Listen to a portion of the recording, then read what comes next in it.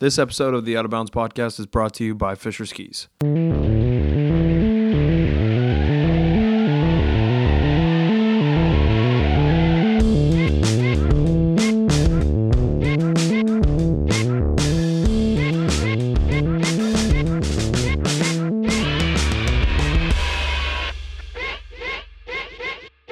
Hello there. This is the Out of Bounds podcast. My name is Adam Jabber, and we have a doubleheader today for you. Not just a doubleheader. We have a doubleheader with two of the best skiers in skiing, period, point blank. We have Tom Wallisch and Parker White. Not together. That'd be an interesting interview for sure. But nonetheless, the two of them separately. You may have seen the interviews on our YouTube channel. If you follow that, some of the interviews will be available early on the YouTube from now on. That's kind of our way of pushing that envelope and pushing that medium, that channel, if you will. So it's just at Out of Podcast on YouTube if you are interested in watching these interviews happen. There'll be some other ones coming as well that'll be in person, filmed, cut, whole nine. But these are so far just Zoom interviews, but they're great. And honestly, seeing and hearing both of these guys kind of talk about the projects that they have going on and kind of just the current state of affairs in the ski industry was fantastic. Parker's great. I've talked to him before, and he's always been one of the nicest guys to me. And he's so down to earth. He's so humble, and he is one of my favorite skiers to watch, point blank, always. So I can't thank him enough for the time. And you absolutely have to go watch Nothing New. That is on the YouTube now. They're probably at like 4 million views or some shit like that. It was at 90-ish thousand when we did the interview a few weeks ago. So I assume it's blown to the moon. And then we have Tom Wallisch. Tom Wallisch is on the show, and I feel like we all know who Tom is, and he's a legend, and he's been around this industry for so long. I feel like every time I say that, it's like makes me sound like I'm calling them old, and I'm definitely not calling Tom old. He is the youngest vet I have ever met. That was a great rhyme. I'm super impressed at how well Tom talks, how well he is able to express how he feels, and I didn't run through any of the questions ahead of time with him. He was just ready to go for kind of whatever I had to ask him, and I thought he had some really, really interesting takes on making skiing more inclusive, and not just in the term that you hear thrown around on the internet a lot, like actually more inclusive, like in a real functional way. And I thought that was really cool. I can't thank Tom enough for spending the time with me. Be sure to go watch Fresh Squeezed, which is on YouTube right now from Good Company, and there is some fucking bangers in that thing. So I hope you enjoy it. I hope you enjoy the episode. Before we jump into that episode, I just wanted to say a quick thank you to a sponsor, or maybe two. First, I wanted to say thank you to a sponsor that is returning for this season. I don't quite have a promo code yet, but I just wanted to say thank you and to go check out their stuff. I believe the promo code is the same as last year, which is Out of Bounds 15, which gets you 15% off. I haven't even told you what the brand is, and I'm already telling you the code, but Pearl Wax is back, and you can spend some money and get your gear prepped for ski season. The people at Pearl are absolutely wonderful. The product is so good. And they're always expanding. This year they've added some skin wax to their offering. They've added a pro collection of waxes. It is Out of Bounds 15 is the promo code.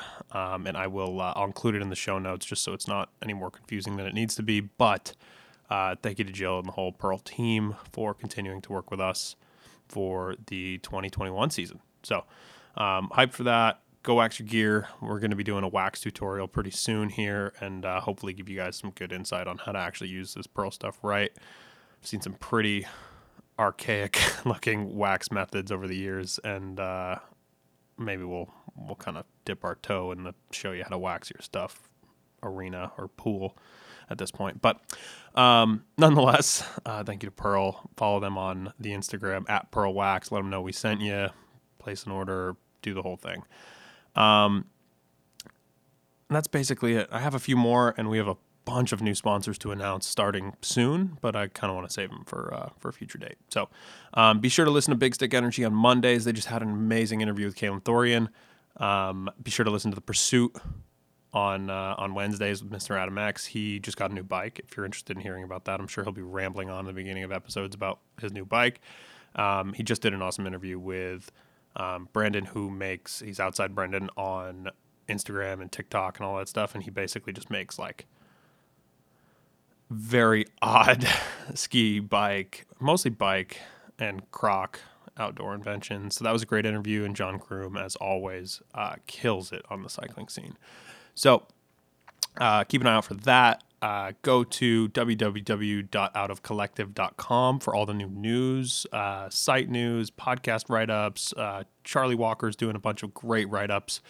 If you're interested in reading a little more about the episode and some insights on the episodes, Charlie's got that dialed, and that's happening a couple times a week. We got a job board on the website. We've got some other things to announce pretty soon. We've got, dude, there's so much stuff going on. It's going to be so sick. So leave a review on Apple Podcasts, iTunes, whatever they call it. 5 stars. Let us know. You can even tell me what your favorite show is of the 4. You can, I don't know, just engage with us. Engage with the social. Talk to us. Let me know your thoughts. If anybody wants to chat, I'm always available. Email is just adam@outofpodcast.com. Here I am plugging my email on the beginning of a podcast, which features Tom Wallish and Parker White. Like, anybody gives a shit about my email. So without further ado, here is Tom Wallish and then my conversation with Parker White. Sick. All right. Tom, tell people who you are, a little bit about yourself, and then we'll go from there. Cool. Yeah, I guess Tom Wallish, professional free skier, originally from Pittsburgh, Pennsylvania, and now currently living out here in Park City, Utah. I guess I'm just a guy that likes to ski, makes ski movies, and has done some X Games and other events in the past, but just a guy that really likes skiing and still trying to be as much a part of the sport as I can. I'm sure people have asked you this a bunch, but competing versus filming, where do you stand on that side of things? Because it's a big talking point now, right? Because people don't necessarily have to go and compete in order for people to find out about them, in order for them to be noticed, I guess, by brands. It's almost more important in a lot of ways to go and film a part and get it online. How do you feel about that, and how has it changed since you started? Yeah, I guess for me, one of the coolest things to see the last, decade or so is the advent of social media. And like, there's a lot of bad things about social, but it's so amazing with videos, online content, and social that now you really can live anywhere, be from any small mountain, and get noticed online and make it as a professional skier. And I think that's really cool. And for me, historically, when I was competing, like I loved competing. I love both aspects. And some people really are competitive and really love to like try to compete with their friends in anything. And I was always that kid. So to go into slopestyle and big air and compete like that, I love, but more or less for me over the years, the only reason I liked it was because I got to travel to the world's best terrain parks and travel with friends and try to put together really great runs. It was always about putting together a great run that, like, even if it didn't win, if the run was what I wanted and what I was proud of, that was great. And that to me is what video creation has always been and will always be. It's always about making skiing look the best to you in some sort of compilation format. So like, even when I was competing, for me, it was almost filming. Like I was trying to put together a beautiful run that even if it didn't win the day in the judges' eyes, at least everybody else that watches my skiing would be stoked on it. So really, content creation and filming has always been my pure passion. I'm just competitive enough of a guy that I had to, for a few years, I had to go out there and try to whoop everyone. Yeah. Yeah, it's kind of crazy to see. And like the competition scene has almost grown to the point now where people aren't even understanding it as much as they were before. Like, I mean, the amount of spins even that people are doing is just, it's almost incomprehensible to the average viewer. Do you think that's going to be a problem going forward? Like, are people, and every time I ask this question, I'm like, okay, I shouldn't even be phrasing it like it's a problem, right? Because people are just too good, and like the average human is probably just not educated enough. But like, so it's not the athlete's fault, but What do you think about the competition scene going forward? Yeah, I mean, it is like that. It is hard to watch these events, and almost things are happening so quick and such big rotations that you're like, I don't even know what that was. Was that a 18, a 14? And there's so much talent that like I think for your average everyday person, it's still really exciting to watch an event, see somebody try a trick for the first time, even if you don't know that an 1800's more than a 1400. Like you can tell when somebody does something death defying or lands a new trick and the excitement. Like for a viewer, it's still really fun to watch the sport you know, everybody compete and for people to progress. But at the same time, for like your average ski fan, it's probably more exciting to watch a perfectly done video of the perfect follow cam of a cork nine, because yeah, you can picture doing that. You can learn from that video. You can learn a little bit of an arm movement or a technique, and you can appreciate the beauty of it. And I think forever people are going to appreciate the smaller, more aesthetically pleasing tricks. But like for me, I love seeing kids chuck. Like I love going to these events to commentate and trying to keep up with like what they're working on, where it's going. And it will get more and more unattainable, but like it shouldn't be easy to make it to the Olympics and win an Olympic medal. It should be insane. It should be hard.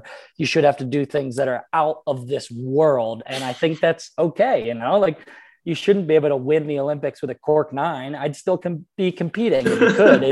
It's cool that you have to train all year. You got to put all your effort into it. I think that's fascinating. And it's fun for me to watch for sure. I don't want to do it. One of the things I wanted to talk to you about the most was the commentating aspect of it. Yeah. What made you decide to want to do that? And also your take on it and the way that you're doing it, like while skiing, is insane too. Like talk to me a little bit about that and what that feeling is like, because talking and trying to keep your composure while skiing at any level is difficult. Never mind like being on course, lights on you, mic'd up. Like, so what is that like? And how do you get your brain ready to like actually start doing that? Yeah, we'll start with that for sure. The year at X Games when they mic'd me up and let me ski down the course and commentate was like pretty insane. Obviously, it's like just the talking seems like it would be a lot to do while skiing, but more than anything, I had this massive like lav mic set up and this massive like radio, and like I was heavy. Like if I fell, like I was like, I'm gonna break a rib or puncture a lung on one of these like audio equipments in my jacket. But it's funny. I mean, for me, it was probably 4 or 5 years since I had been in a competition like that in front of like 20,000 people, live TV cameras. And it was exhilarating again. It was awesome to be back like in the start gate and just like a part of that environment. Cause it's something that like I did for so many years. It was like, I had missed it. It was really fun to like throw down in front of a crowd. And for me, like, talking is easy. Like I don't mind just chatting skiing. And as long as we're talking skiing and sports, like the sport like that I know so well, I could be doing any trick or anything and still just feel like I could be talking about it, because it's just like second nature. But it was definitely pretty funny. I mean, it was a total joke, and like the whole experience, we kept joking, like if I were to fall, one of our big things is analysts and commentators is not to speculate on the injury, because you never know what somebody did, or you don't want to say they're okay and have them not be okay. But since it was me, I could speculate. Like if I fell and broke my arm, I'd be like, hey, I don't want to speculate, but I'm pretty sure, yep, it's a broken arm. No, we can guarantee it. He's touching it. It's a broken arm.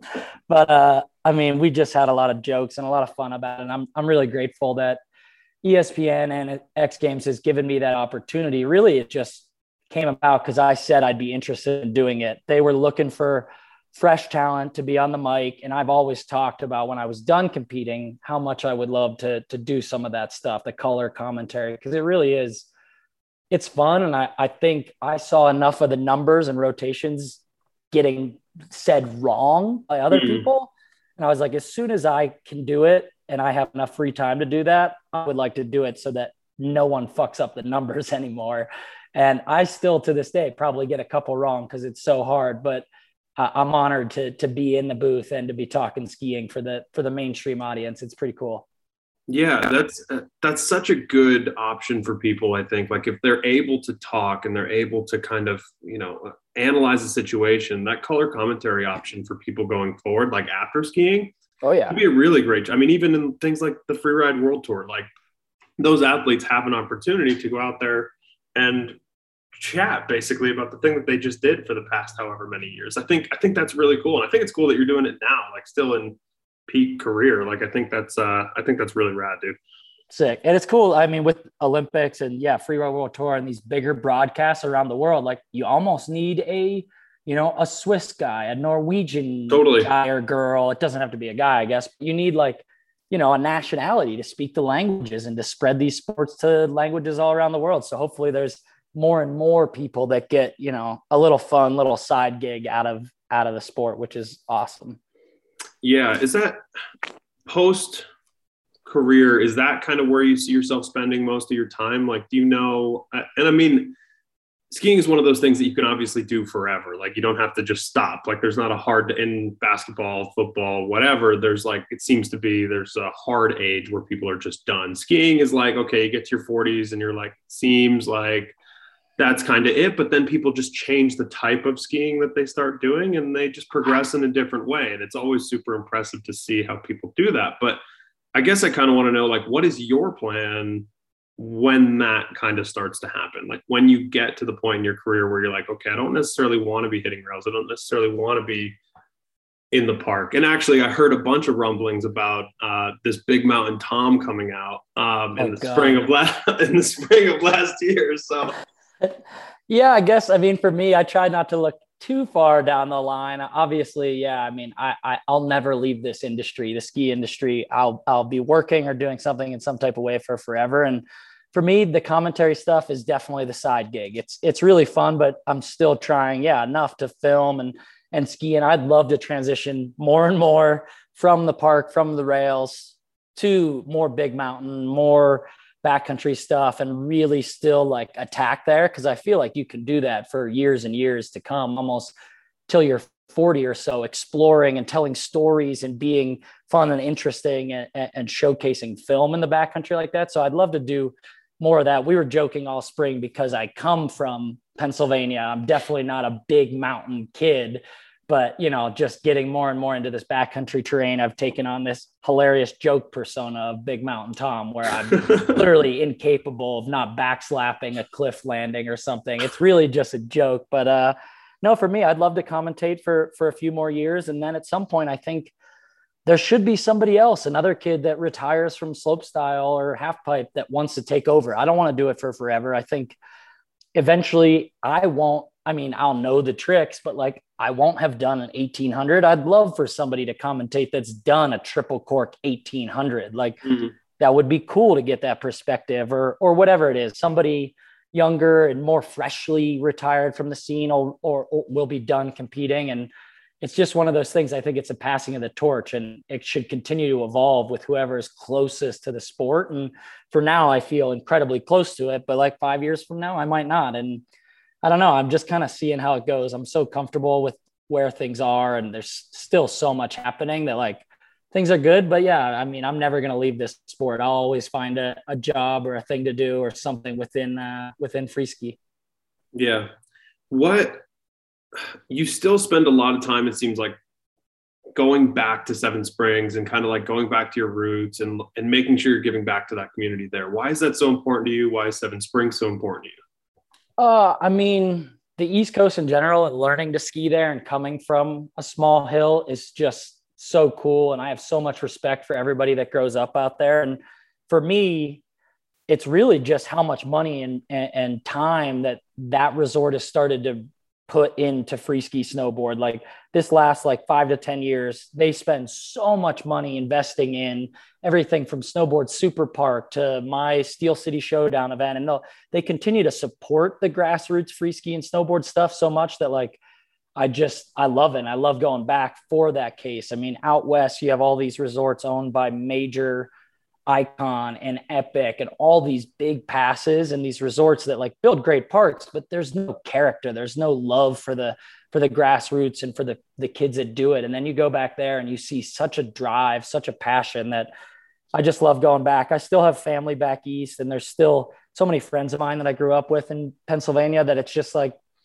it's awesome going back every year. And now, like, as I get more and more free, in terms of schedule and stuff, I'm hoping to get back more and more. I mean, I love skiing POW, but like hitting rails in the rain with like young kids that are learning their first pretzel or something, like, it's really cool to be a part of that scene. And like, as much as I want to be Big Mountain Tom, I'm never going to leave that rail, East Coast rail mentality. I'll be riding rope toes probably till the day I stop skiing, at least some of the year. So it's just cool to be a part of that environment back east.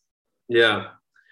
Can I ask you what your thoughts are on those big passes, the big mount? Like, obviously it's nice to hear that you value that grassroots stuff and that stuff is still really important to you, because so much so lately you're hearing more about Vail adding a new resort or Vail doing this, or now there's like some of the other resorts are adding like fast tracks to their offering. So you can like pay extra money, get to the front of like all this shit that they're adding to make this a more premium experience for certain types of people, but also like kind of just package everything together into one neat little kit. How do you feel about that? And do you think that's a good thing for the industry going forward? Yeah, it's such a tough question because honestly, I see pluses and minuses to everything. Like, there's a huge benefit to the kid that's like Steve Stepp, who I grew up with, who skis at Round Top, and now their pass for their home resort also works at Park City, and they can come out and have the experience of a lifetime out here and then maybe change the course of their life. They'll go to college out west versus something else. Like, the accessibility that the Epic and Icon and these major passes make for little resorts to have people have a chance to go somewhere else and ski for free on their same pass is like really cool. And at the same time, the country club mentality of fast tracks and VIP access and on slope lodging and all this stuff is just alienating people from our sport as well. It's like, I see so many pluses and minuses for both. I mean, the grassroots resorts and the ones that like make snow and build a park no matter what, open as early as they can, close as late as they can. That's obviously cooler for park and cooler for us. But at the same time, those passes do make it affordable for like the college kid. You can get X amount of resorts in your local area for $600 or something, where if you wanted to ski that many different places, you would have had to buy different passes. And it's like, it's hard for me to say I hate that, because it is cool. If I was in college, I would have got one of those and gone. You could go to a resort with a good park and a resort with good all mountain terrain and become a well-rounded skier, rather than choosing and picking and choosing those like types of skiing you want to do. But it's just like, it's hard to be a fan of like the whole push for country club and exclusivity, and just so much of this like build is toward more and more people, more and more skier visits, and just like less of that like hometown experience that you get. So, I'm jammed right in the middle there. There's got to be a cap on it, right? Like, I mean, they can't just keep doing that forever. And I think the accessibility aspect of it is really nice. Like, I think it's an important part of it, because I was talking about this with somebody the other day, and I'm just like, I want to hate it so bad, but it makes it so cheap. Yeah. To go to these resorts that a single pass would be almost as much as, the whole Epic kit, So I don't have that much of a problem with that part of it. What I don't love is like they take it over, and this is a Vail specific issue. I feel like they take it over, and then it kind of becomes this like, it's just a cookie cutter option for another package product, which again, it's a big company. It's hard to be like, okay, is that really a bad thing? They've been successful doing what they do, but then you kind of take a lot of the soul, a lot of the locals out, and you remove them from the picture almost. And that part sucks. Yeah, that's the biggest issue, is when that sort of a corporation moves in. And we saw it here in Park City. It's like the hometown local coffee roasters that was in the village no longer is there. It's a Starbucks now. And like things like that are massive hits to a ski community that's like, people that maybe have lived here for decades and generations. And it's like, things like that are horrible. And I hate that for a community, whatever ski mountain, whatever town you're in, whenever brands are being repositioned and there's, local clothing stores and local coffee shops are being replaced by the Lululemons and Starbucks and all this stuff. I mean, that sucks. And that's really sad to see. But then that accessibility, I mean, of that pass is pretty cool. The only thing it doesn't allow is for that day ticket user. So Yeah. there's just not enough of these. Like, we need the ski resort in Denver. That's what's that tiny little hill where they love Ruby Hill or wherever, where they have like snow in the winter. Sure. We need like more accessible, just like, where's the beginner hill where it costs $10 just to learn how to like ski? You don't want to pay $160 to try skiing. What if you hate it?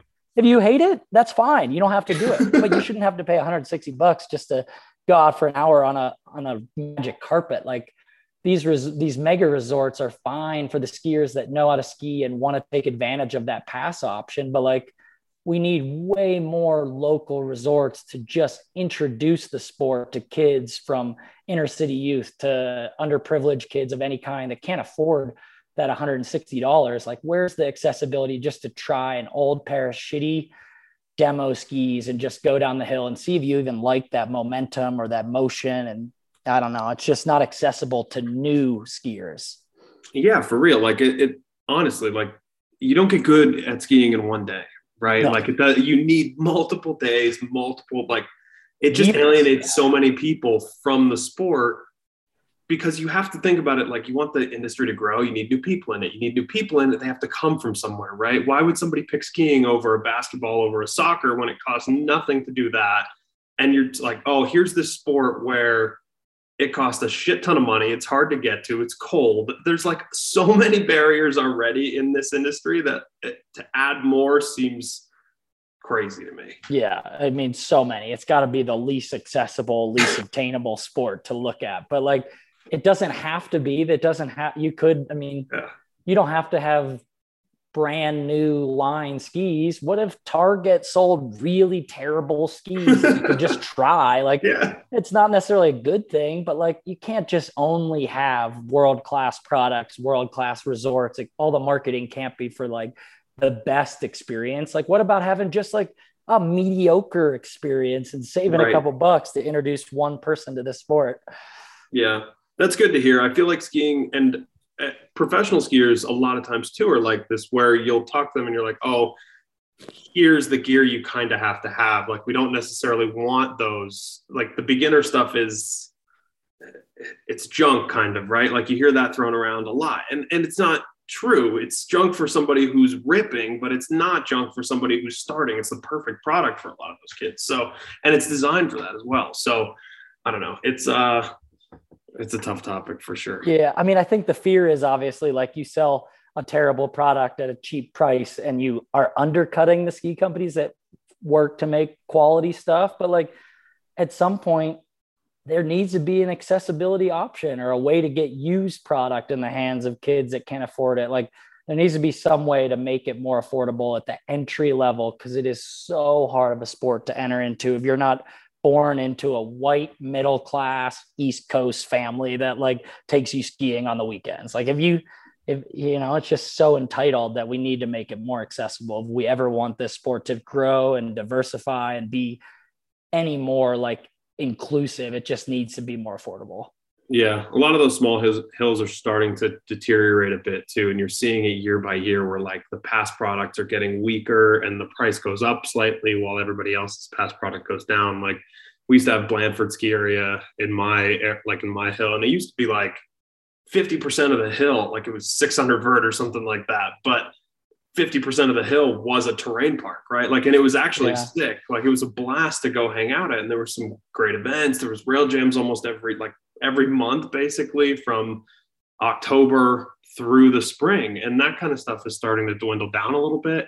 I think because it's just harder and harder to do, and there's less money going into those types of things. And that's why it's cool to hear that Seven Springs is still supporting things like your events and like, just, I don't know, putting money into those grassroots campaigns. Yeah. I mean, they pulled out the red carpet for my event. And then even still every year this year, I'm like, you guys are still building a 22-foot half pipe. Like, you know how hard that is? They're the only resort east of the Mississippi doing it, because it's insane. It's so hard on the East Coast, where there's like such fluctuating weather. Yeah. And it takes so much snow, so much skill to cut, carve, and create. I'm just like, every year they build it, I'm like, you guys are, it's so cool that it might only be open for 3 or 4 weeks this year, but you are dead set on being a resort that supports every aspect of park, which includes half pipe. Like, I don't go down it all the time, but I love that they're like, you know what? We don't care what it costs. We're going to make snow. We're going to make a super pipe because that's what a resort should do. That should exist. There should be a chance for an East Coast kid to learn how to ride a super pipe and make it somewhere with it. It's like, they're just dead set on like pushing, free ski snowboard to just go for it. All right. So one of the things I wanted to ask you about as well was the Full Tilt news that came out recently. I didn't tell you I was going to talk to you about this at all, and I don't know how much you can say. So I won't ask like 2 direct questions, I guess, but I just want to know what do you think about it? I mean, we all know now the press release went out, I believe it was last Monday. It's Full Tilt's final year. I mean, you've been with them for forever. How does that make you feel? And have they talked to you at all for a plan going forward? Yeah, so we've been in discussions, and I've known the news for a little while here and been updated on kind of what's happening. And for me, obviously, like Full Tilt as a brand is something that like I know and love and have been a part of for 15 years, been a part of the creation of 13 plus different pro model boots. So it's hearing that news the first time was really sad. And I'm sad to see that logo, that branding, that brand image and iconic, feel to the brand go away.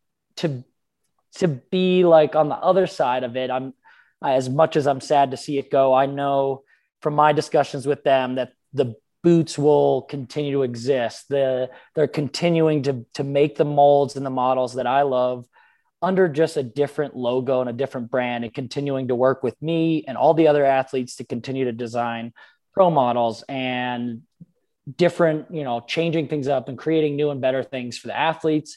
And it was always owned by K2 and their parent corp. It's always existed in this way. It's just really sad to see the iconic FT logo and the Full Tilt brand and that sort of like story of being remolded from the Reichle shells and brought to Park and Pipe to the huge brand it was. So I'm really sad to see it go, but my only hope is that because of this, any of the adults or Midwest moms out there that were afraid to put Full Tilts on their feet because of the park sort of marketing will grab a pair of K2 and find a new and refreshed love of skiing because they found a pair of boots that are comfortable finally. And if that's what it takes, if they just never would have bought Full Tilt because they're not park or whatever, then hopefully that's the upside, is that we at least see more of these comfortable, amazing boots put onto feet and people therefore like skiing more or stay out longer. I don't know. I'm trying to be optimistic about this because obviously it's really sad for me. I mean, I can't even imagine like not designing a Full Tilt boot because it's literally been well over a decade. I just like, it's crazy to think, and I'm still working on a boot, and going into the next season, there will be a K2 boot. So there's a lot to look forward to, but it's just, it's sad to see the FT brand go away. Yeah, that was one of the big concerns when that news broke, was like, okay, Full Tilt has one of the best athlete teams out there. What happens to all of you guys? So I guess it's good to hear that you guys have talked, obviously, and that was actually at the front of their minds when they made this decision. Yeah. And I think, I can't speak for the brand on every athlete or how it'll all work out, but like that it's such even the K2 brand behind them is athlete centric, and they've cared about these people for years. I think they're willing to work and do anything they can to maintain this great relationship with Free Ski.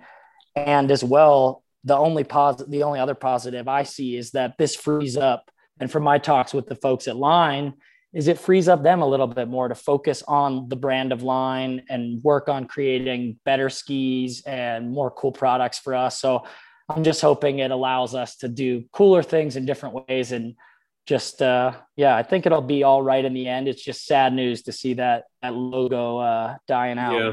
It feels like one of the cool kids is kind of left in your life. It's like one of the good cool kids. Like you're like, that dude was a good dude. And like he left is what it feels like. And I don't know, it's hard for me because as a boot fitter and as somebody who works in a shop, K2's boot segment is their fastest growing segment right now. And it's like one of the easiest boots to sell on a ski wall because it fits so well, right? And they're doing a lot of really smart things when it comes to engineering these new boots. And there's a lot of benefit there, right? I haven't seen the new full tilt K2, whatever they're going to call it. Yeah. But it's, I'm imagining it's going to be really good. It's like you said, it's a little bit of a bummer in some ways. Yeah. Good Company has a new film coming out that is going to drop this month. On the Instagram, it just keeps saying soon. It never actually gives a date. October 25th. Sorry, we were finalizing some music, but it looks to be October 25th. I can say it now. Okay, cool. What did you like filming? Like, how was the filming process for its Fresh Squeeze is what it's called? Yep. Yeah.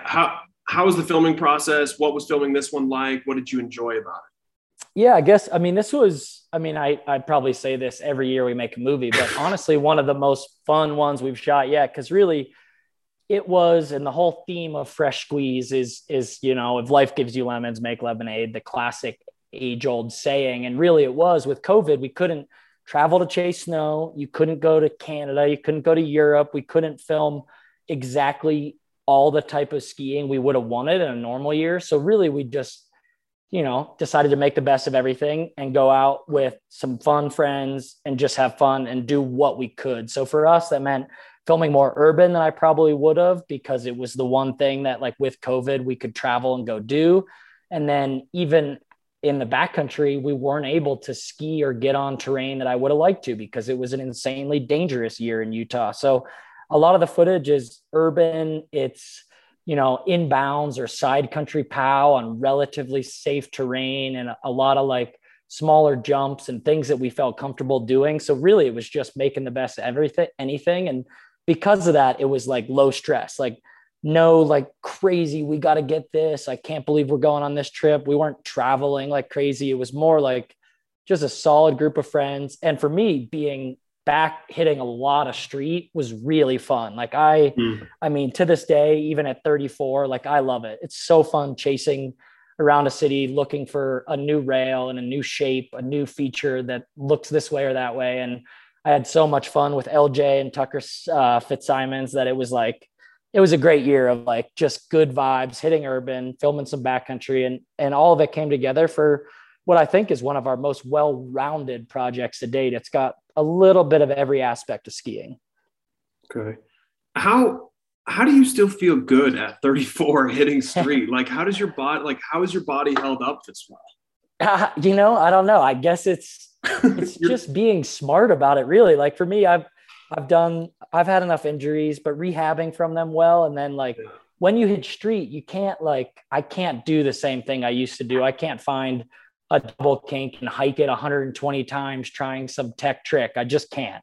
It's more for me what I've never done, and thinking of like a weird creative thing I've never done that I've always wanted to try, and then slowly finding a feature for it. And it's really about just being smarter and being not necessarily more creative, but more particular about what you hit. And I am sore and beat up, and me and LJ were making jokes this entire season because we're skiing with Tucker, who's 22, 23. We're both 33, 34. And we're like, no, you shovel, dude. I'm done shoveling. You hit it first, man. Like, we're so old. Like, you're so lucky, Tucker. It's so easy. Hit it again.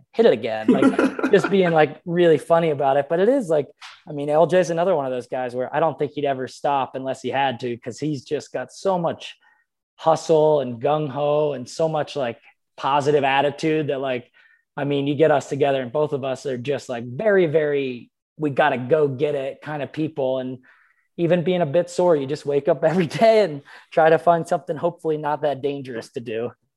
And there's nothing that you're doing off season that's because I feel like more and more lately people have talked about their preseason prep, and what they do fitness wise, especially Johnny Collinson has a fucking P90X video, basically. Exactly. Like, he sounds like it's amazing. But his Instagram, he hasn't had a shirt on his Instagram in decades. God, why would he? That dude will get paid for like just wandering around his Yeah. house, I think. Like, it's crazy.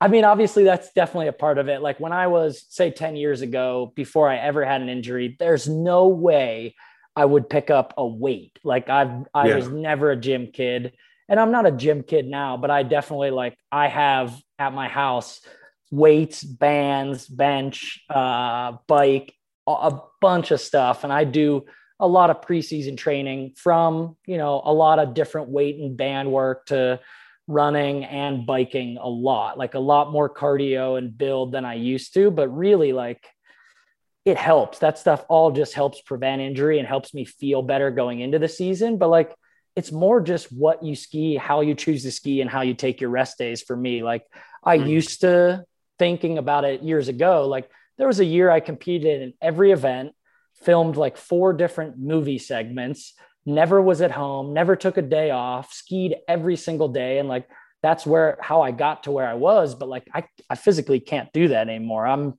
taking recovery days, I'm biking, I'm stretching, I'm icing throughout the winter. It's just the sport of skiing. As much as you prepare for it, you're still going to knuckle a jump, and there's nothing you can do. Your heels are going to be bruised. Your legs are going to be sore. Like, I don't care how many squats you did on the off season, your feet are going to hurt. You knuckled the jump. Too bad. Like, it's just what it is. Or like, maybe you'll air off some closeout to flat. Like, there's no way to prevent that you're going to be sore. So for me, it's just about being smart about when I do and don't send it. And kind of like, that's the day I help somebody else get a shot, or I don't go skiing, or I just cruise the resort with my wife or something. Like, it's just about being smart. And that's, I think, what's helped me kind of keep it going throughout these years. Awesome. Tom, thank you for your time. I appreciate it. Where can people find you on social media, obviously? And then one more, fresh squeeze the date that thing's going to release online. Yeah, of course. I mean, at T Wallish on all social media. Somehow I got coerced into joining TikTok recently. I'm upset about that. I wish I was off of it, but yeah, I'm even on TikTok now. And then, super proud. Fresh Squeeze by Good Company Ski coming out on October 25th. We're going to be premiering it on YouTube. So we're going to do a live premiere. I'm going to do Q&A, hangout. It's going to be just fun, and it's all for free. It's all we're doing nowadays, is trying to make good content, give it away to the kids for free, and get people stoked on skiing. So I'm stoked to release it, see what people think, and excited for another good year, and hope to see a lot of you listeners out there. Please come say what's up if you ever stumble across me at the ski hill. Awesome. Thanks, buddy. Yeah, no problem. Recording in progress. All right, Parker White, tell people who you are, a little bit about yourself, and then we'll go from there. My name is Parker White. I'm 30 years old, from Vermont, and currently sitting in a room in New Denver, BC. Sick. So new project just came out. It's already at like 90,000 views or some shit like that on the YouTube. Nothing new is just dropped. So tell me a little bit about what that project was like, and why you guys are continuing this like nothing franchise. Because it's like, I think it's rad as fuck, but it's turned into like this whole thing. There's merch to go with it. It's like, it seems like there's multiple different films drop. Like, so what's the thought process, and what was that whole process like?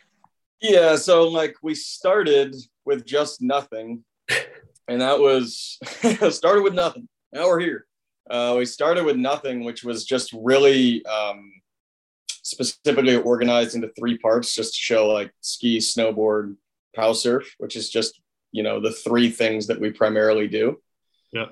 And then that just, we didn't really have any intention in the beginning necessarily. We're just going to kind of do it and figure it out. But that one like went so well that, I don't know, I was kind of having the conversation with Friedel, and everybody was on board, and we were like, yeah, we should keep doing this. And I felt like there was a lot of hype around the first one.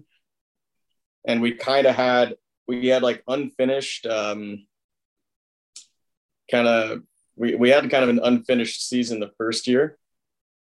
So there was like still things we wanted to do the second year that we weren't able to the first, with like our season being cut short and stuff. So it kind of made sense to like tie up some loose ends and do a second year. Yeah. So what's different this time around? It is definitely, I feel like it's a little less sectioned off.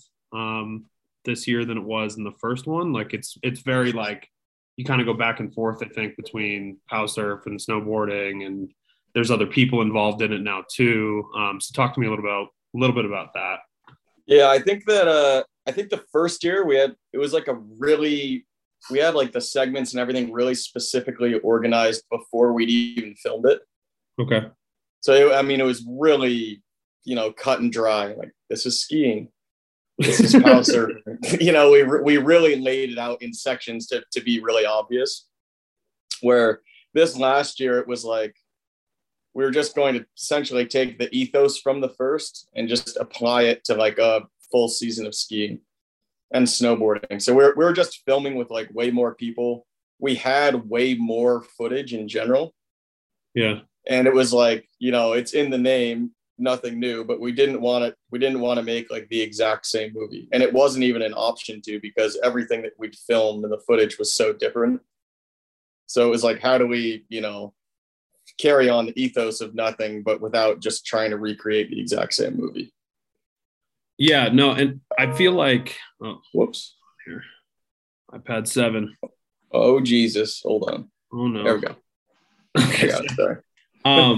Yeah, dude, there's some fucking bangers in that thing too. Like, I mean, that front flip over that road gap is one of the most ridiculous things I've seen in a while. And it's just so like, does that stuff even make you nervous? Like, do you think about that stuff before you do it and are like, fuck, like, all right, I'm tight right now. Like, no, the only one I get nervous a couple times a year, I think. The closing 7 made me a little nervous, to be honest. And that shot actually too, I did a 7 one day and we just got the side angle. Yeah. And we're watching it and it was like that night and we're like, man, you can't really see how big that hit actually is. Yeah. It's like we almost need that shot from the bottom, but we only had one filmer. So that clip, that 7, I went back the next day and had to do it again.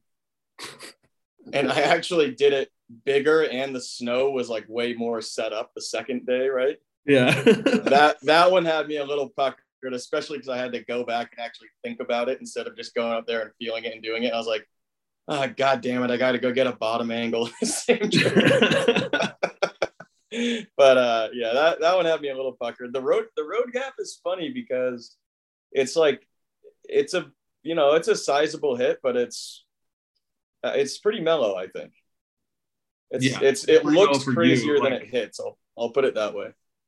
Yeah, it's just, I mean, I think road gaps in general look insane. Anytime you put something in between, like where you're taking off and landing, I feel like it looks much more crazy, especially like with the tip grab floating over it. Like it just looks smooth as fuck. And then that 7 is obviously a great ender as well. Yeah. Well, thanks. When you get nervous, is that like a sign for you to stop, or is that a sign for you to like, okay, like I really need to dial in right here? Because some people, I feel like when they get nervous, they also get excited at the same time. Some people get nervous and they're like, all right, this is a sign that I shouldn't do shit. So when you're thinking about that stuff, does that, I don't know, are you thinking this ahead? I don't get overly nervous. Getting nervous is just part of skiing in general. I get hyped when I get nervous because I'm like, I don't know. I do that.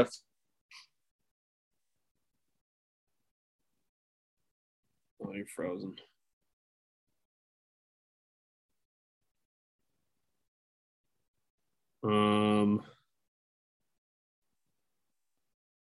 Oh, good. We're back.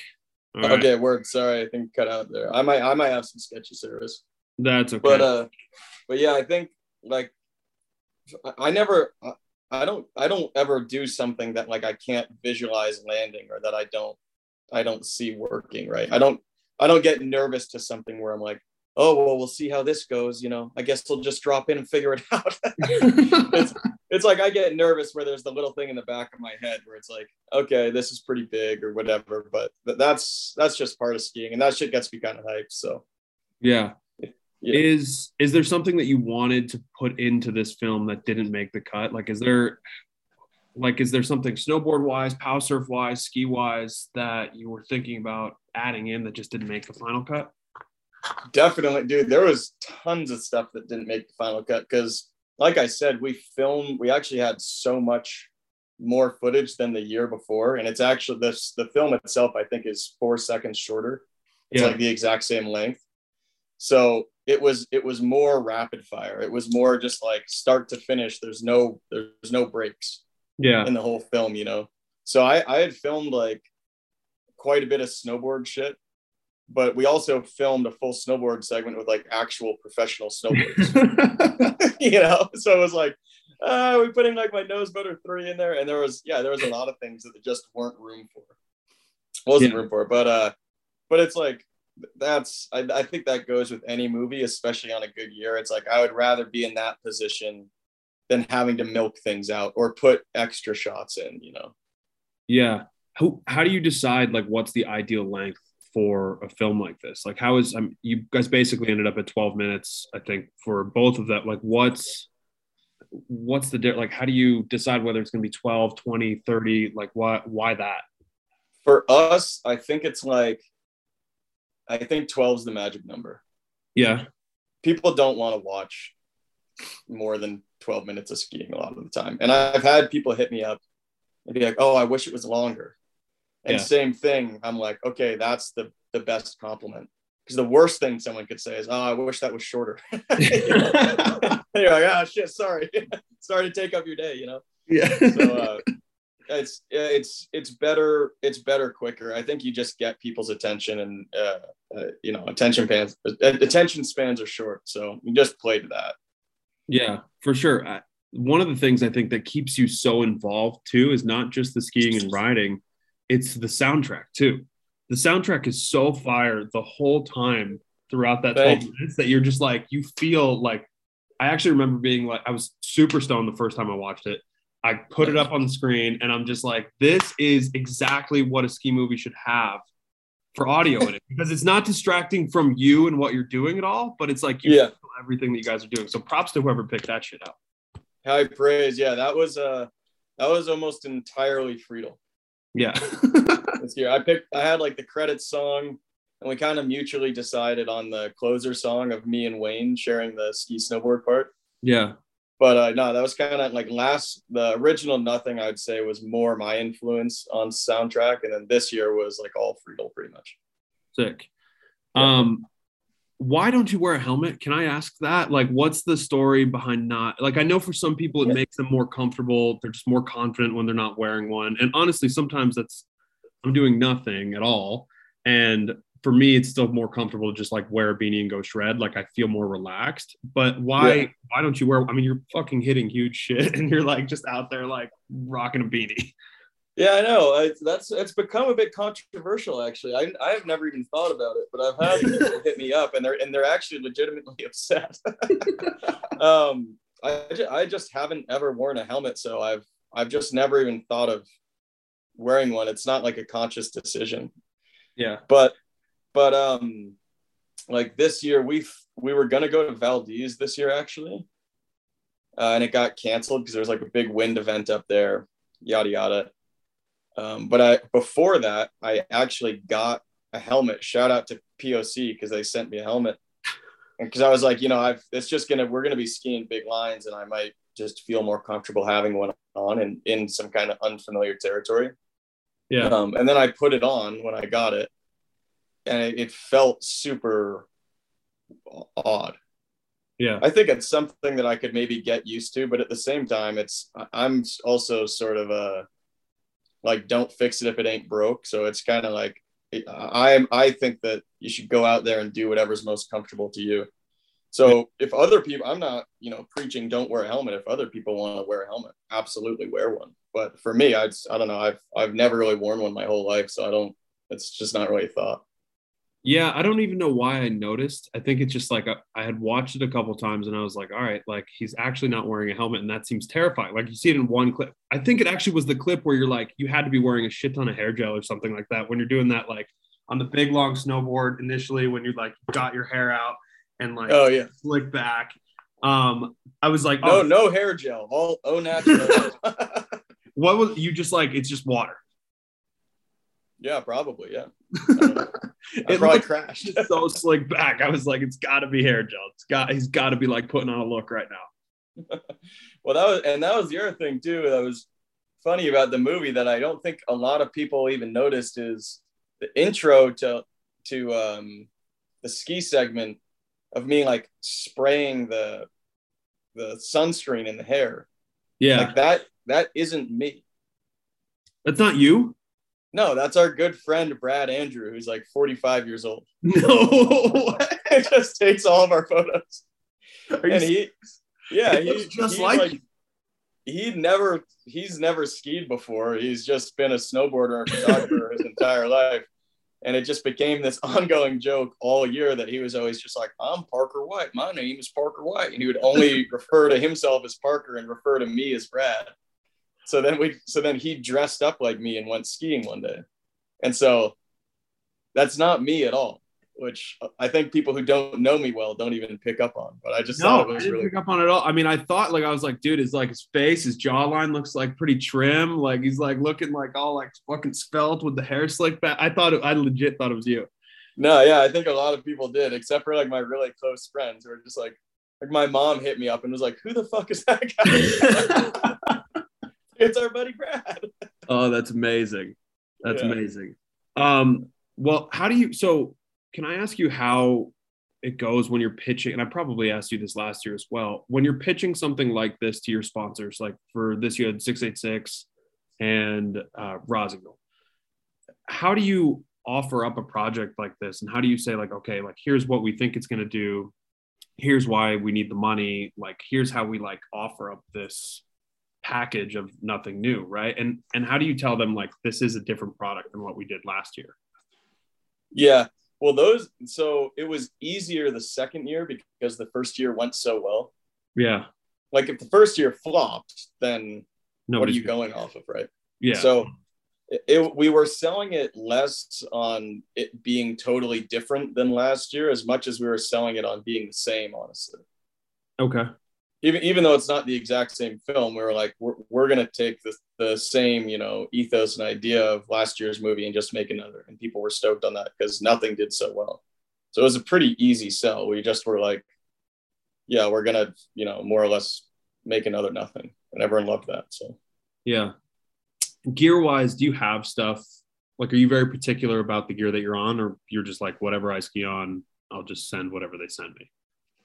Well, first off, I'll start by saying I have way too much gear. Especially, dude, like just coming to New Denver, I was like, well, I'm going to be here probably for like December. So I'm like, well, I need a PAL surf. I need my split board. I need my skis. Then I need all my different boots for each one of those things. And then last year I had a hard boot set up too. And then there's different boots for that as well. So it's actually becoming kind of a nuisance. But yeah, I'm not overly particular about gear. I've been on the same skis for probably 6 years now, the Black Ops 118 from Rossignol. Yeah. And we like helped design those. So those haven't changed. I'm particular about those. But yeah, as far as the rest goes, I kind of jump on whatever. What do you like about that ski? I mean, that ski's been unchanged for a while now, and it's very simple looking. It doesn't look like it's anything over the top. It's not particularly stiff, but it's not a noodle. So what do you like about that ski? Oh, that ski is the shit. We've actually never changed it. It's never been altered. So I'll have people hit me up too, and they're like, "Oh, dude, I got an OG pair of the all black Ops." Yeah, and I'm like, "That's great that you like that graphic, but it's the exact same ski." So anyone who likes the originals know that they're still the same. But yeah, it's the one of the best things about that ski is it's like really heavy. Yeah. People get in pissing contests for, different weights and kilograms of their skis and everything.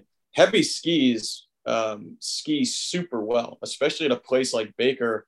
Like they just absorb everything. They're super damp. So you can just run Mach-a-billion through any crud, any chop, and you just feels like you're in a Cadillac. And it's not reinventing the wheel as some crazy shape. It's like camber underfoot, rocker tip and tail, nice and fat, so it floats in POW, and it's just got really good flex. It's just like it's the perfect ski. Yeah. Yeah. It's very weird. Like I look at the Rossignol line and everything is very like cookie cutter, like sell to moms, dads, uncles, like carving people, like race skis. And then you have the Black Ops line, which is really like kind of its own home for like the cool shit that Rossi makes, basically. Yeah. And I think that's awesome. But that all stemmed off of that original 118 ski, right? Yeah, totally. So the original Black Ops is just the 118, and then we made the 98, which is for me is just like a park ski. That's what I was like hitting the quarter pipe on. And then since then they've added quite a few skis into the line. And then I think that's going to kind of change back this year, where this year it's going to be the 98, the 118, and then we're actually going to have like a 110 as well. Okay. That's So cool. like just to meet right in the middle of those two, which I've been trying to get them to make for years, and I think they're finally making. So I'm really, really excited about that. Yeah, that should be rad. I feel like there's kind of a weird gap that they left. Like they killed Soul 7 and then like, which obviously like is not my favorite ski, and but it was a lot like they sold the shit out of that thing, right? Yeah, that's a lot of people's favorite ski. It's not my favorite ski either, hence the reason I'm on the Black Ops, but that ski does very, very well for them. Yeah, it was a little bizarre when they just killed it cold turkey to me. Like instead of redesigning it, making something different, they like killed it, and then they were like, "Oh, the Sender is kind of like the Sender 98 is kind of like the," and it's like it's not, it's different. Yeah, it was. That's a whole nother conversation. But yeah, that was a whole thing. Yeah. So anyways, long story long, I think it's all kind of reverting back this year to it's a bit more separate from each other. Yeah. Okay. Very cool. Okay. On a groomer day, do you care to ski or do you care to snowboard? Does it matter to you? Do you have one preference over the other? To be honest, where I ski doesn't even really have groomers. So fuck off. Seriously, Baker has like 3 groomers or something. Yeah. So I think on groomer days, I'm typically skateboarding. That's amazing. Can I ask you about some of the current things going on? So like, I mean, there's Fast Pass or Fast Tracks just got announced like a few days ago. I don't know if you saw all this, and people are it seems like people are super upset about it. It's where like what is a fast track? So it's $70. You can pay, I don't know. I think Baker's doing it too. But basically what it is you can go out and actually, no, I don't think it's Baker. Killington, Copper, all the Powder owned resorts. Is Baker owned by Powder? No, Baker is independently owned. Okay, cool. So it's not Baker. I fucking forget who it is. It's somebody up in the Pacific Northwest, and I'm blanking. Probably Stevens or something. Stevens is Vail. No, it's not Vail. I should find out what it is and actually give the proper. But anyway, basically, Fast Tracks is this thing where you pay $70 to get like around the lift line. You know how like Disneyland has fast passes where like you can upgrade a card. So they're doing that. Yeah, it's like amusement parks. Yeah, exactly. So like people are fucking all. Apparently, you don't even know about this yet, but yeah, this is over my head. I hadn't heard anything about it, dude. It's people have kind of been pretty bummed about this like fast pass thing because it's just another reason that people can go ahead and the rich people are just going to like stand in line or not stand in line rather, and everybody else is just going to watch them. And it's like you're adding this to a product that you already sold everybody in the fall. Yeah. I mean, yeah, this is the first I've heard of it, but that sounds like some bullshit to me. Yeah, it's ridiculous. It's kind of like been all over everywhere on the internet and like in the ski internet, but like the ski media side of things is kind of like they put out these news launches and it's all like Icon, Epic, Powder related, I feel like. So if you're not interested in skiing those places, then it doesn't really change anything for you. Yeah, I have no idea, but I will say that that's kind of what a lot of these ski resorts are too. And I know people don't like to admit it and they think that their home mountain is so special and so unique, but a lot of these places are just giant money-making fucking amusement parks. Yeah. So it's just kind of like, that doesn't surprise me that people are doing that. They're probably going to make a ton of money. It doesn't mean that I agree with it necessarily, but does it come as some huge shock or something? Absolutely not. Like, look at season, day tickets. Like, yeah, it's $200. Yeah, it's everything's crazy. Everything costs money, and there's all types of privileges and stuff. So Yeah, I mean, it kind of is what it is. I don't like that, but also I don't got to deal with it. So Yeah, whatever. Was it a conscious decision to pick Baker as a home hill, like because it's an independent resort, or is it just like that is where you wanted to ski and that's the terrain you like? That's just where I wanted to ski in the terrain I like. And my girlfriend was actually has been going to school the last 2 years in Vancouver. Okay.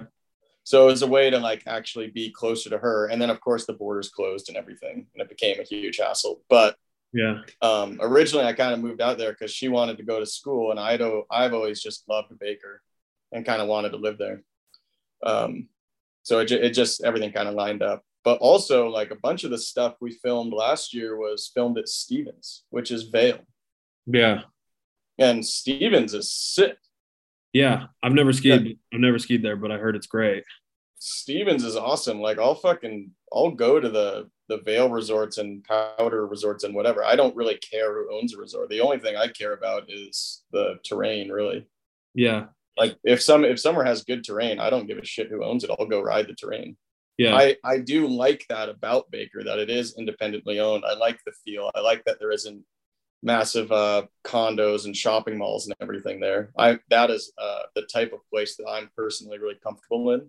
Yeah. But like, I'll go ski anywhere. I don't care. I just love skiing. So yeah. No, that's nice to hear. I mean, it's really tough right now because I think people are attaching every decision they make to like where their alignment is in terms of how they feel about skiing this place, that place. Like if they don't like Vail, they're never going to go to a Vail resort, right? Even if the terrain's good, even if it makes more sense to drive to a Vail resort, like yeah, a half an hour, like people will actually go out of their way to avoid those places. But then there's obviously thousands and thousands of other people that are like, this is home now. Like I'm going to a Vail resort because they have that pass product. Do you see a problem at all with the way that the whole pass dynamic is going? I guess it's a little concerning to me personally, but I don't know. I don't know how much of a big deal it actually is. Yeah, I don't know. It's hard too, because like, you know, I don't know if I'm the best person to weigh in on this, because for almost 10 years, I didn't even own a season's pass. Why? Like I've because I didn't ski in resorts. I just only skied backcountry. Fair enough. And I would just, you know, I was living in Montana at the time. I'd maybe buy a day ticket one day. It was like $60. Yeah. But I think that skiing for so many people relies on having a season's pass. And for me, a lot of skiing is relied on like having a snowmobile or having skins and stuff. So, right. So it seems like, especially dropping in and just skiing for a day at these places seems really unattainable. Yeah. But I guess one other thing you have to think about is like a lot of these resorts are just getting overcrowded. Right. And all of a sudden, the more people that you have at these places, the less quality of a product they're selling. So there has to be some balance there. Like when people were starting to cap how many people could come to a ski resort a day, everyone was really upset about that, but that's not really a bad idea. No, I don't know that should go to the highest bidder, but just in general, if a ski mountain says, you know what, we think 1,000 people a day here is, preserves the snow, it gives everyone the best experience. So that's what we're going to do. Like, I think that's awesome. Because you just have like a better pow day. So, and there's you see these lift lines too. They're like insane. Nobody wants to stand in that. That's why people are paying $70 and getting a special pass. It's true, but yeah, I don't know. I'm sort of losing the plot. I almost forget what the original was. No, but you're right though. Like, shouldn't they sell that pass product like with a cap on it in the spring or before the season though? That's what my issue is with these passes. Is like, you're selling an Epic Pass, right? There's no cap on how many they can sell, right? So if everybody decide, I mean, they know their target markets and obviously population base is where like ski. But if you sell 1 million Epic Passes and your resort can only handle, 100,000, you're fucked, right? If everybody decides to go on the weekend on a pow day, like how do you manage that? That's where I think the problem ends up being. Yeah, definitely. But that's what I was saying. I didn't even know that. But I think there should be a cap on season passes. So it should be just cap on all passes. People just decide what their magic number is, and then it's like plan ahead. Here's when we're opening the website to buy your pass. Like Baker does a cool thing where Baker allows previous pass holders to buy at a time ahead of everyone else. Okay. If you were a season's pass holder here last year, you get priority if you want to re-up that or not. Yeah. And then it opens to the general public after that for people who haven't had a pass there. That's cool. That's nice because that's the kind of control you can get when it's a privately owned resort, right? Like you can do Yeah, that. I think privately owned everything is better. Yeah, I agree 100%. It's hard to argue with like, okay, it's $700. You can go ski wherever the fuck you want if you buy a. Yeah, but how many? I wonder how many people though too actually travel to all of those different resorts. I think a lot of those people, they just like the idea. They're like, I can ski in 400 different countries. You're like, well, you're just not going to leave Colorado. So it's nice to know in the back end, but and maybe it does take more taken advantage of than I realize. But like, I don't ski 20 different resorts or something in a year. I ski like 2. Yeah. Maybe 3, Yeah. I think a lot of them do travel, and especially like I'm in New England, obviously most of the time. And I feel like the main thing that people do, like when people come into the shop, they're just like, hey, I'm going on a trip. I need to buy some skis. Like I'm going out and I'm going to Steamboat and I'm going to Breck and I'm going to Vail. And like, that's my plan. They're like going to go hit it. And like people make a point to go out there and be like doing this little trip where they hit and I probably get a few dozen in my shop a year. So that's not very many, but like that's enough to be like we're adding to the local populace that's going to these resorts. So I don't know. It kind of sounds like people just need to relax. Yeah, that could be the solution to everybody's problem. Is everybody just needs to chill the fuck out a little bit. Honestly, that's fucking sage advice, dude. That's it's very wise advice. Yeah. There we go. Problem solved. Yeah.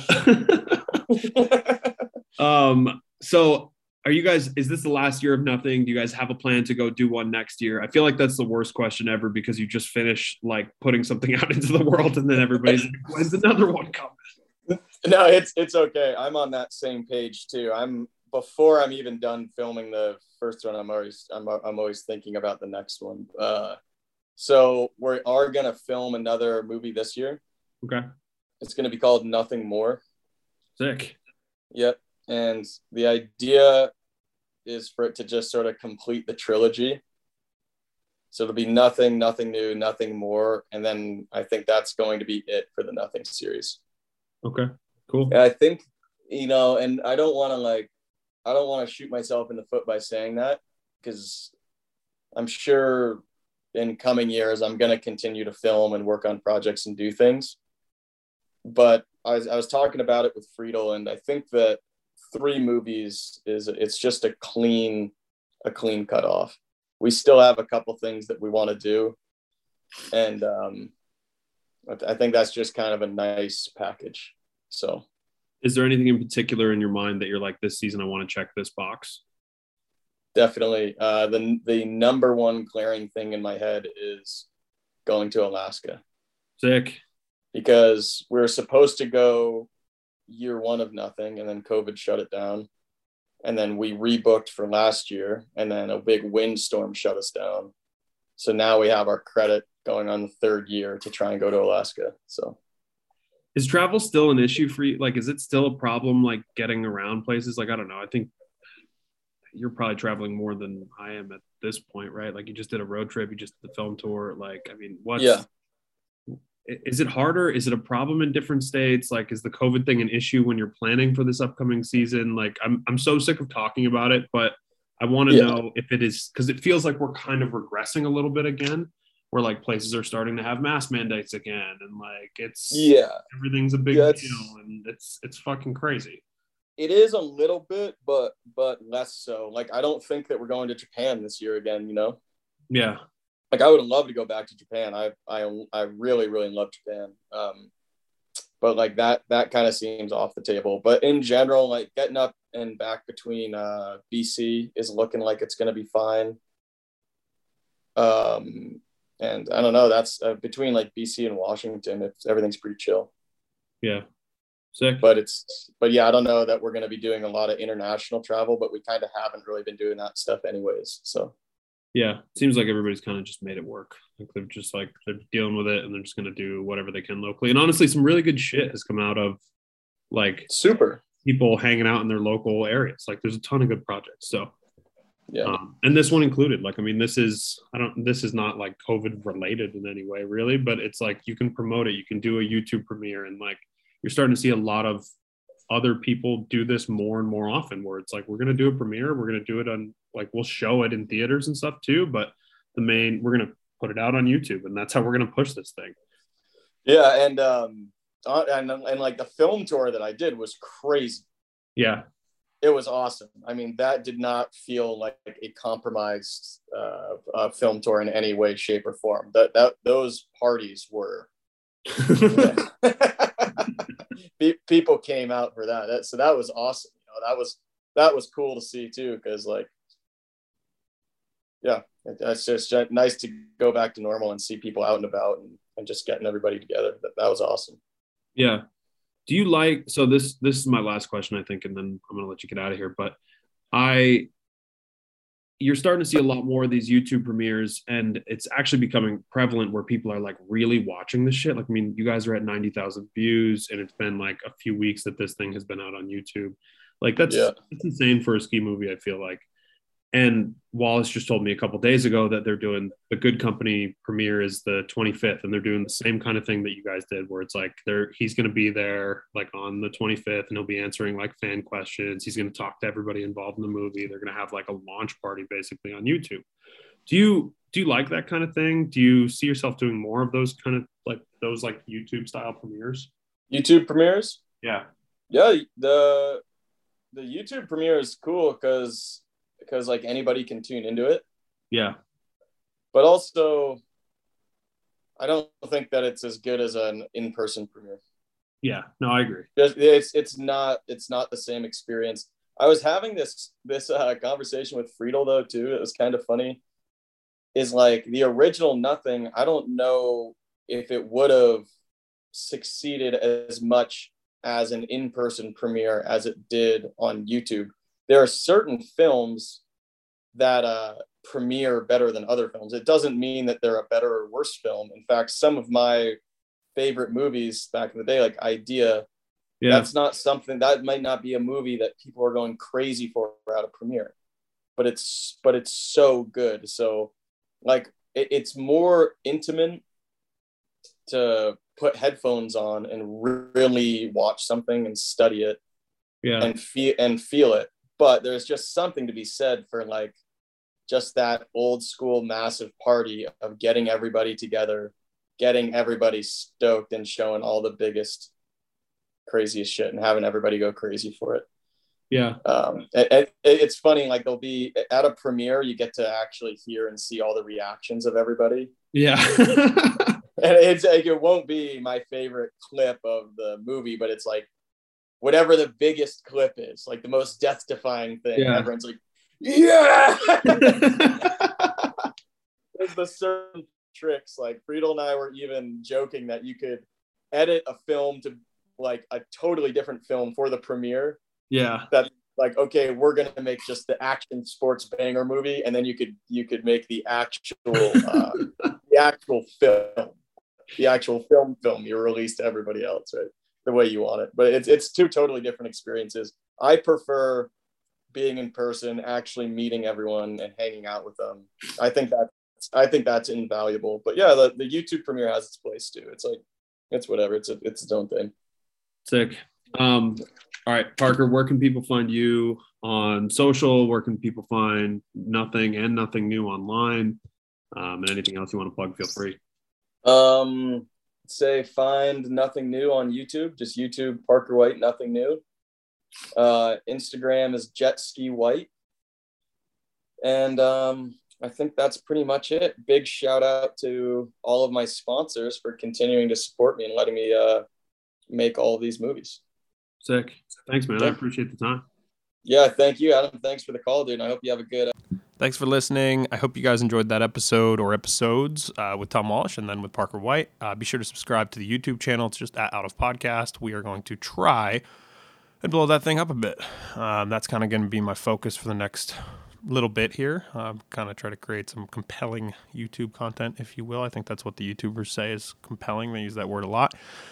Be sure to listen to all the shows on the Out of Collective. I don't know. It's just the Out of Collective. I keep wanting to say Out of Collective Network, but that's a mouthful. It's just the Out of Collective, Big Stick Energy, Out of Bounds, The Pursuit, and of course, Coffee and Van Chats with John Kroom. Thanks, everybody. Bye.